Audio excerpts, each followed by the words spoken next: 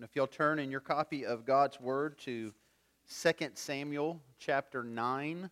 2 Samuel chapter 9 will be our sermon text this Lord's Day as we continue in our study of now King David's reign.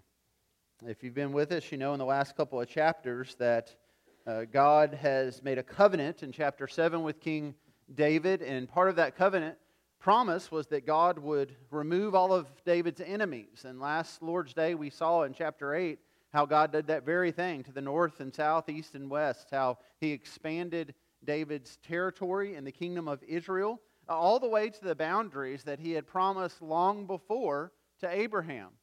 And so we've seen this theme throughout our study that God is a covenant-keeping God, that God always keeps His promises. And even beyond His promises to David, we see all of these things coming to fruition now. And so now David, after all these years of running from Saul and then becoming inaugurated as the king and now defeating the enemies, now there's a season of peace. In fact, verse 15 of chapter 8 says, "So David reigned over all of Israel, and David administered justice and equity to all his people." We talked last week about what a foretaste that was of a kingdom that is to come in a new heaven and a new earth. And so now that's the position that David is in. He has been the recipient of God's grace and mercy. And now in chapter 9, he's going to be one who gives grace and mercy to another. He's going to show grace as he's been given grace. He's going to show kindness as he's been given kindness. And so we're going to look at the entirety of 2 Samuel chapter 9, verses 1 through 13. And out of reverence for God's Word, if you're able, if you would stand once again for the reading of our passage today. And this is what the Holy Word of God says. "And David said, 'Is there still anyone left of the house of Saul, that I may show him kindness for Jonathan's sake?' Now there was a servant of the house of Saul whose name was Ziba. And they called him to David, and the king said to him, 'Are you Ziba?' And he said, 'I am your servant.' And the king said, 'Is there not still someone of the house of Saul, that I may show the kindness of God to him?' Ziba said to the king, 'There is still a son of Jonathan who is crippled in his feet.' The king said to him, 'Where is he?' And Ziba said to the king, 'He is in the house of Machir, the son of Ammiel, at Lo-debar.' Then King David sent and brought him from the house of Machir, the son of Ammiel, at Lo-debar. And Mephibosheth, the son of Jonathan, the son of Saul, came to David and fell on his face and paid homage. And David said, 'Mephibosheth.' And he answered, 'Behold, I am your servant.'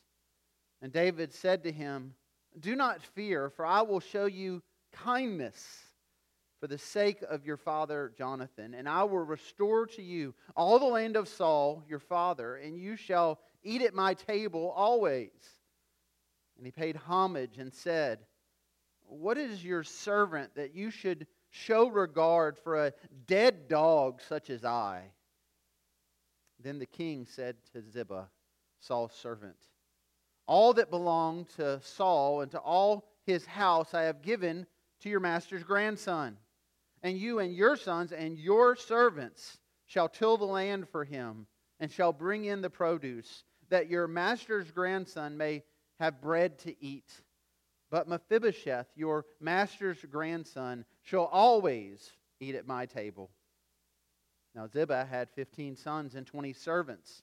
Then Ziba said to the king, 'According to all that my lord the king commands his servant, so will your servant do.'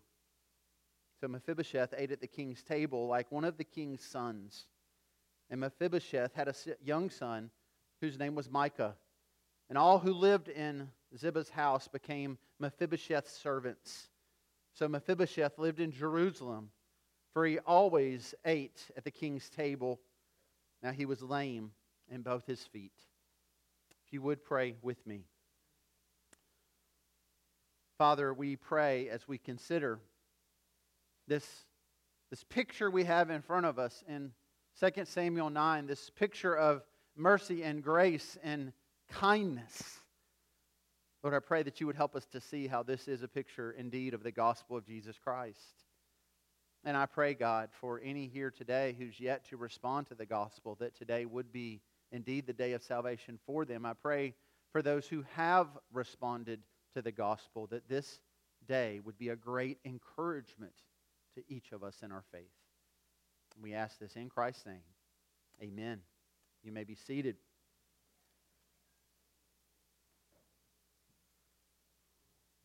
Several years ago, the BBC ran a news article with the following headline. It said, "Unwanted Indian girls get new start in name ceremony." And this article detailed how in parts of India, how girls are primarily unwanted.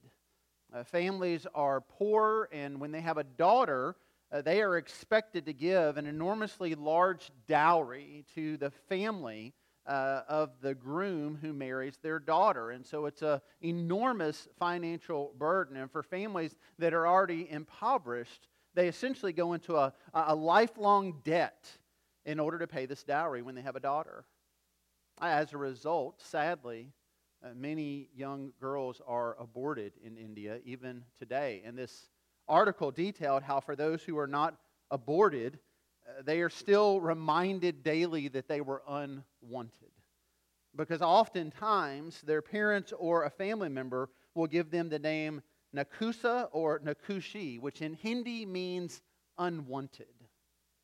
And so this article talked about how there was a renaming ceremony for 285 of these girls. They would now get the opportunity, some around the age of 8, others into their teenage years, to have a new name. To no longer be called to and referred to on a daily basis as unwanted. One of the girls was quoted in the article. She said this, "And now in school, my classmates and friends will be calling me this new name, and that makes me very happy."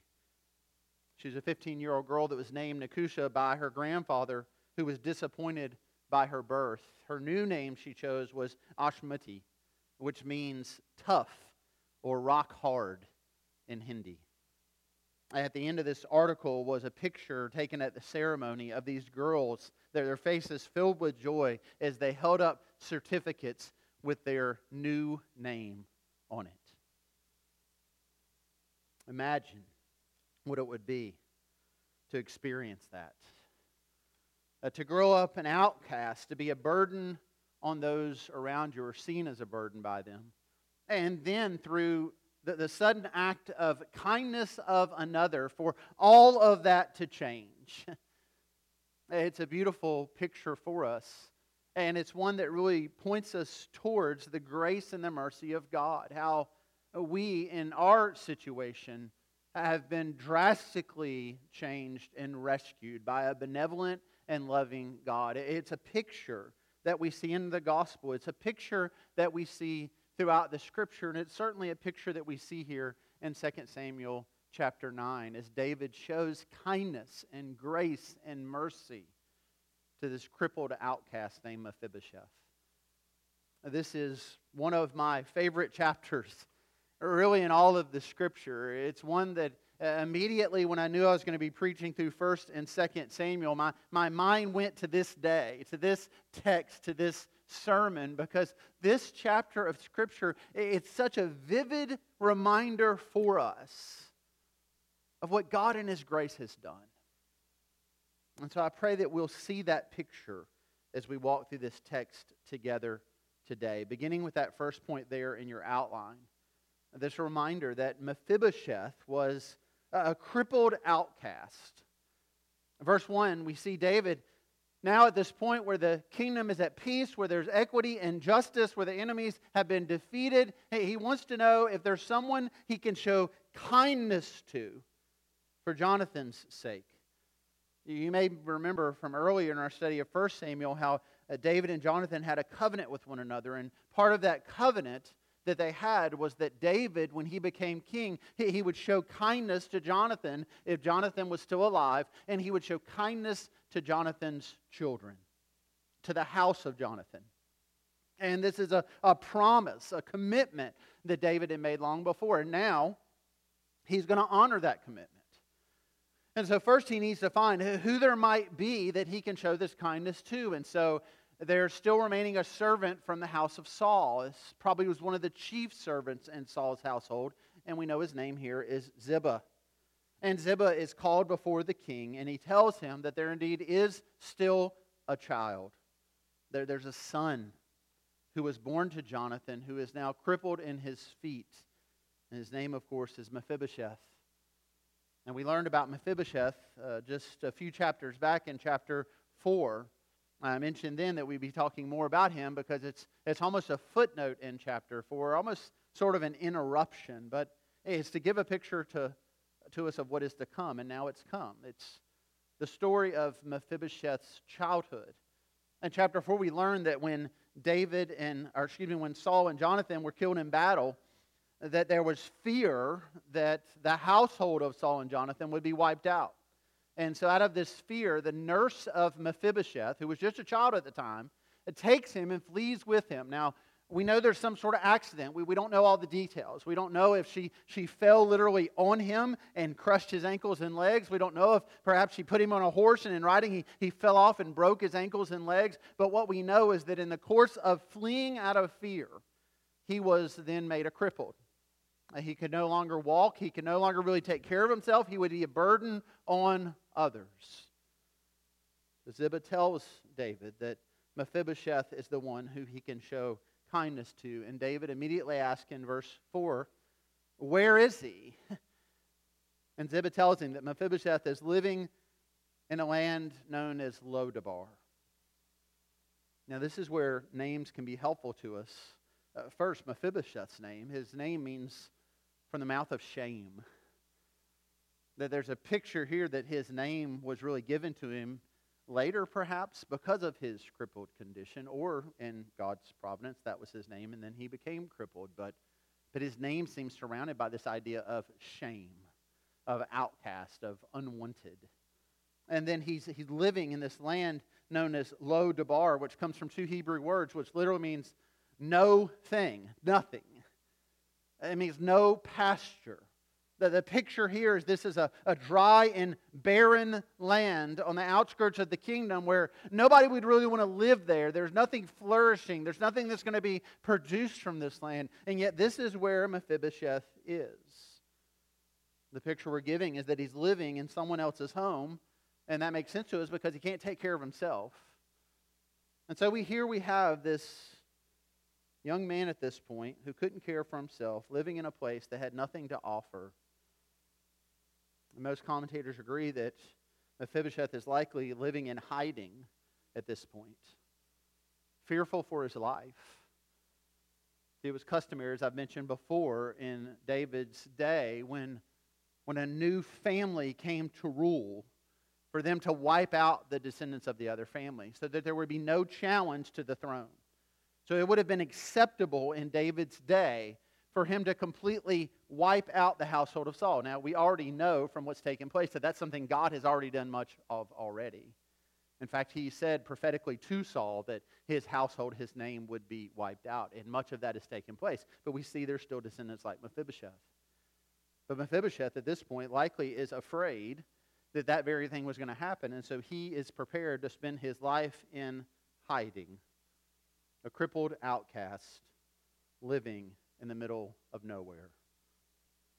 But all of that is about to change for him, as we see here in the second point in your outline. David, point 2, was a benevolent king with a gracious offer.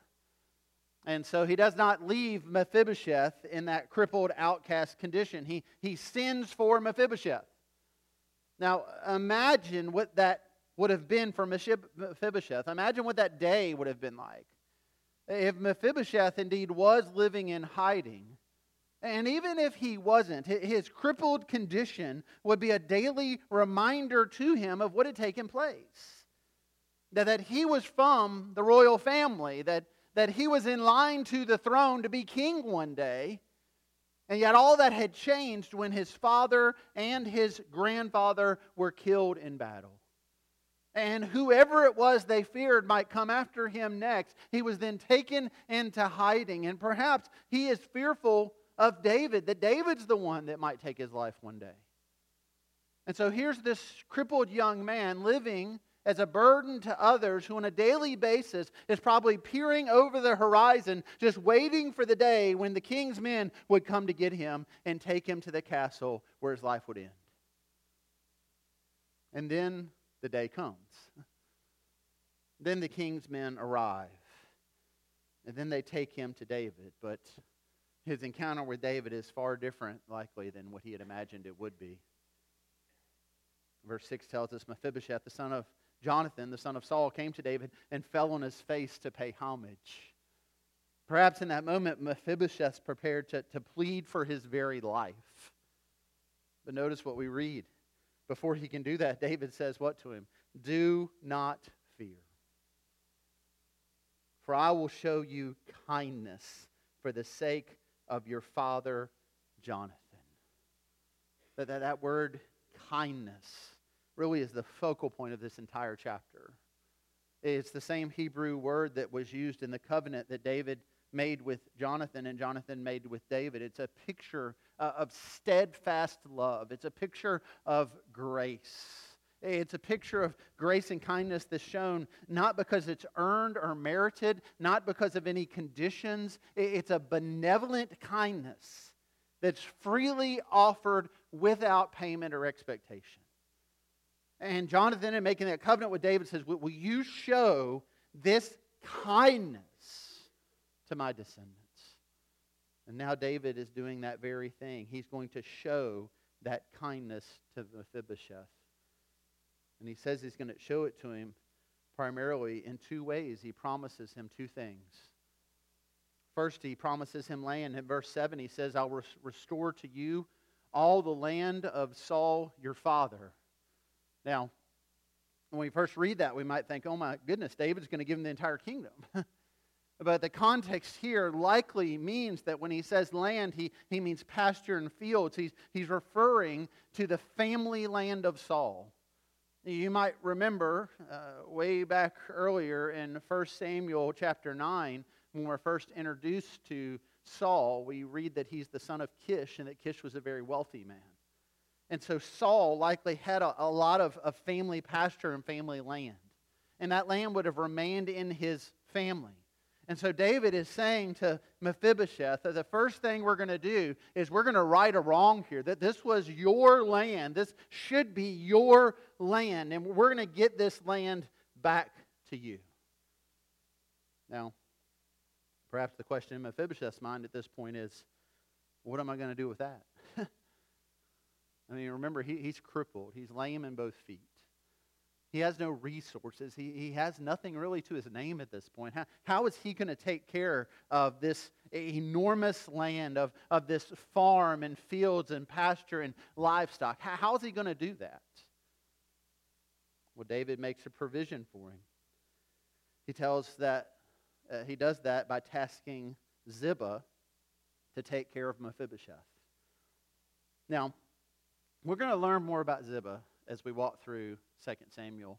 He appears a couple more times, but if you look at those passages and then come back to this passage, you get a fuller picture of him, and we'll just say for now, he's not the most honest person. In fact, he seems a little bit conniving and selfish and just looking out for his own interests. Now remember, Ziba was one of the chief servants of the household of Saul. And the way things worked in this day is that once Saul had died and Jonathan had died, then Ziba and his children would have then served the next descendant. And so it would have been Ziba's responsibility to take care of Mephibosheth. But it doesn't seem to be that's what he's doing. We also note that King David, with all his vast resources, didn't even know about Mephibosheth, and yet Ziba knows about him immediately and knows exactly where he is. How does he know that? You put those pieces together, and I think at least one plausible argument would be that Ziba indeed was tasked with the care of Mephibosheth, that Ziba knew that all this land rightly belonged to Mephibosheth, but Ziba, in looking out for his own self-interest, he kind of hides Mephibosheth off as an outcast, and then he takes care of all that land. He's keeping it for himself. He's keeping that profit, the produce, everything from the land. In fact, the Scripture tells us he has all these children and all these servants, 15 sons and 20 servants. For what?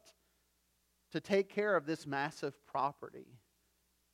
He was living in someone else's house. He was sleeping in someone else's bed. He was an imposter and an impersonator. But all that's about to change.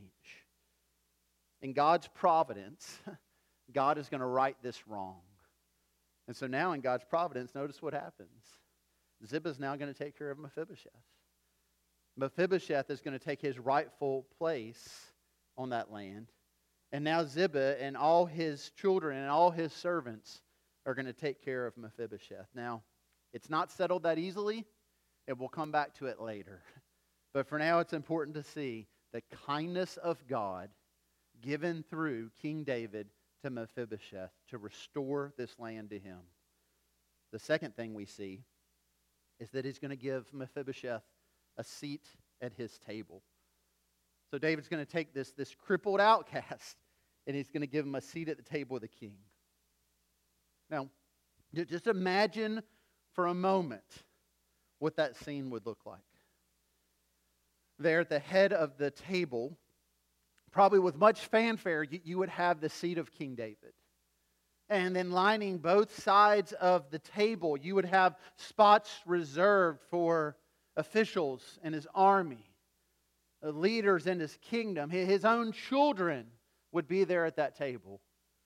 His oldest son, Abnon, would probably be sitting there close beside him. And perhaps beside her would be Tamar, who we're told in the Scriptures as David's daughter was a woman of great beauty, perhaps the most beautiful woman in the entire kingdom. And across from them perhaps would sit Absalom. We read in 2 Samuel 14:25 that now in all Israel there was no one so much to be praised for his handsome appearance as Absalom. From the sole of his foot to the crown of his head, there was no blemish in him. I mean, just picture that scene for a moment. At the king's table, you would have royalty. You would have splendor. You would have military leaders. And you would have young men and women without blemish. Everything around that table was beautiful. Everything around that table indicated strength and might in the household of David. And then as they come for dinner one night, they see there's an extra place and an extra chair. Perhaps Tamar would turn to her brother and say, "Brother, who's coming to dinner tonight?" Maybe we'd say, "I'm not sure. Maybe it's another foreign dignitary coming to pay homage to our father. Maybe he's bringing great gifts. Maybe he's bringing more gold and silver and livestock. Maybe it's one of Father's military commanders. Maybe he's coming to tell us about another kingdom that's been conquered." And then as they sit there waiting for the guest, they hear a thumping.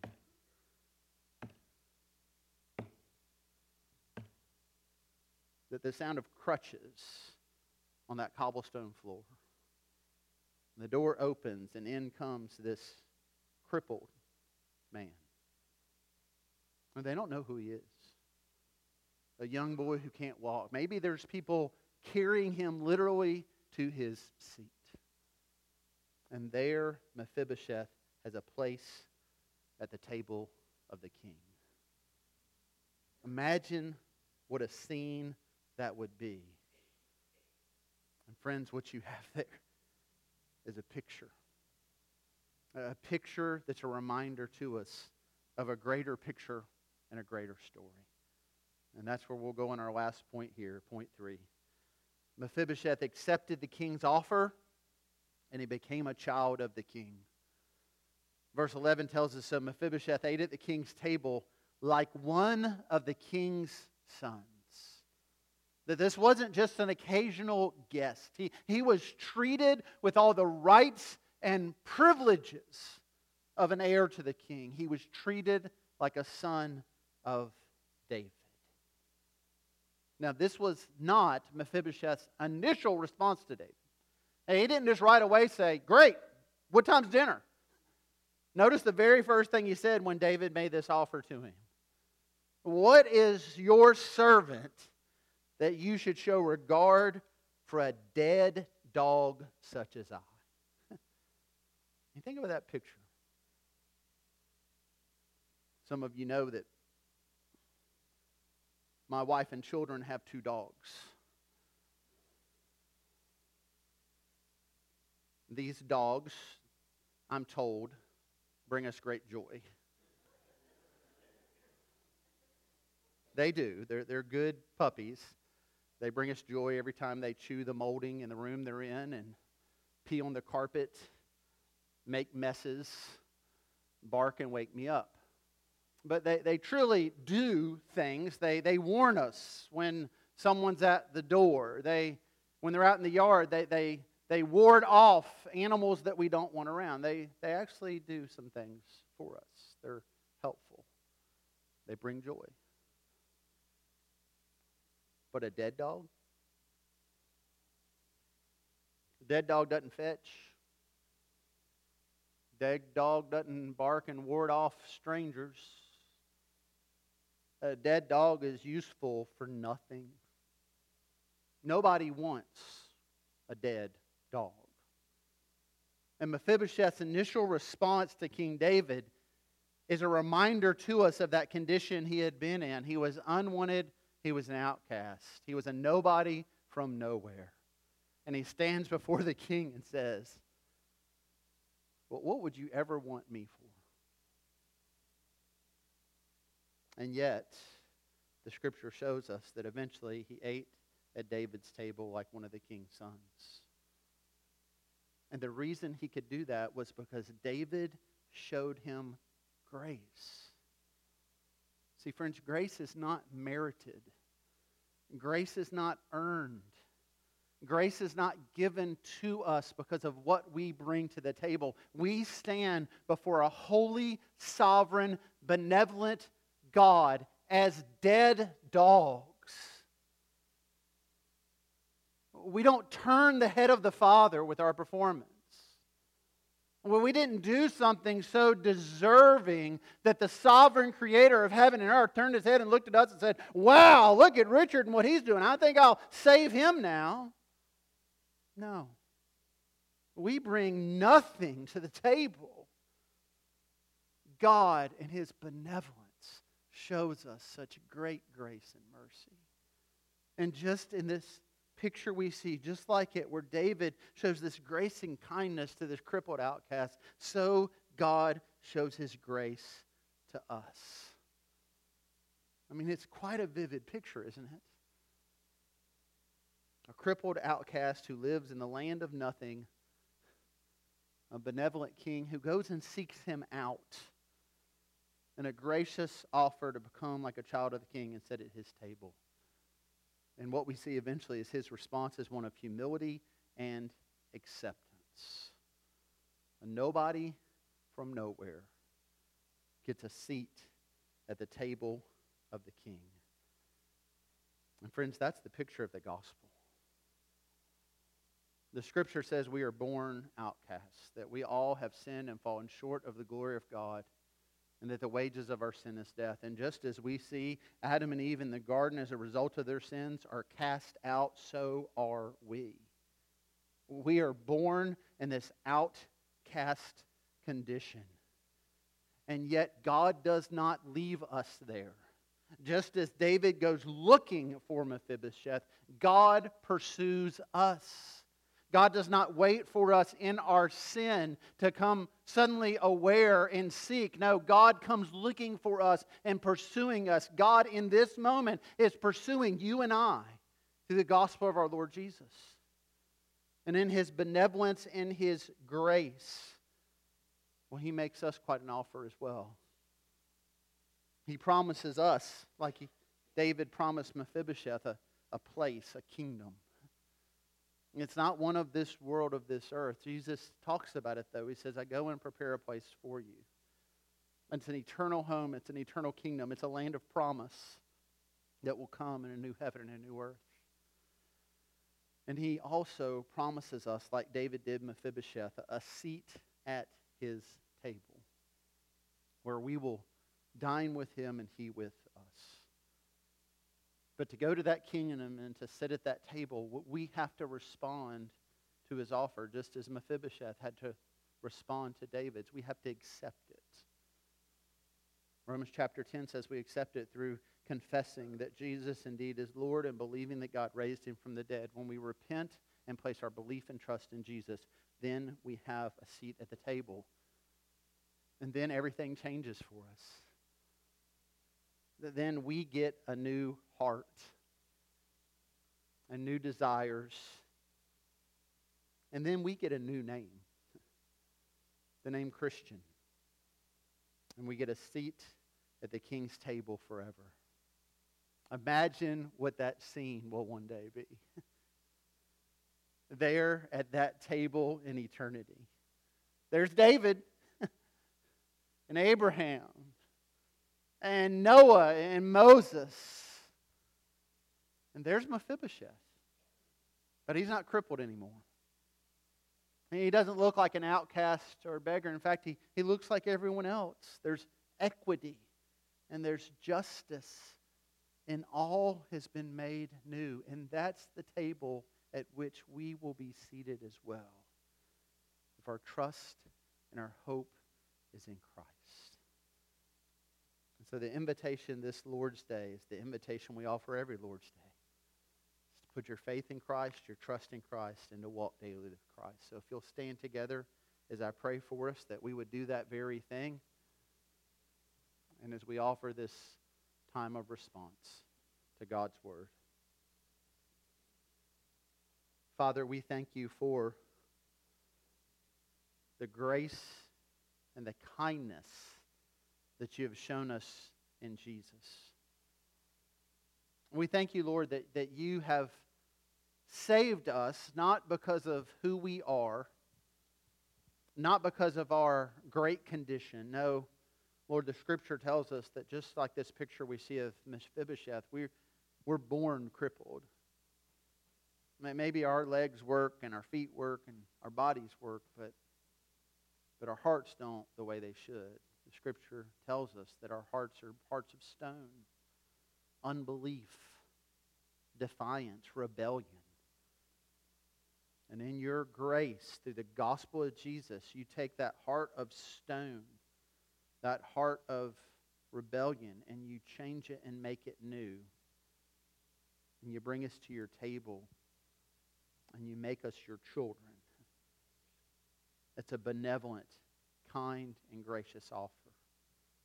But we have to receive it.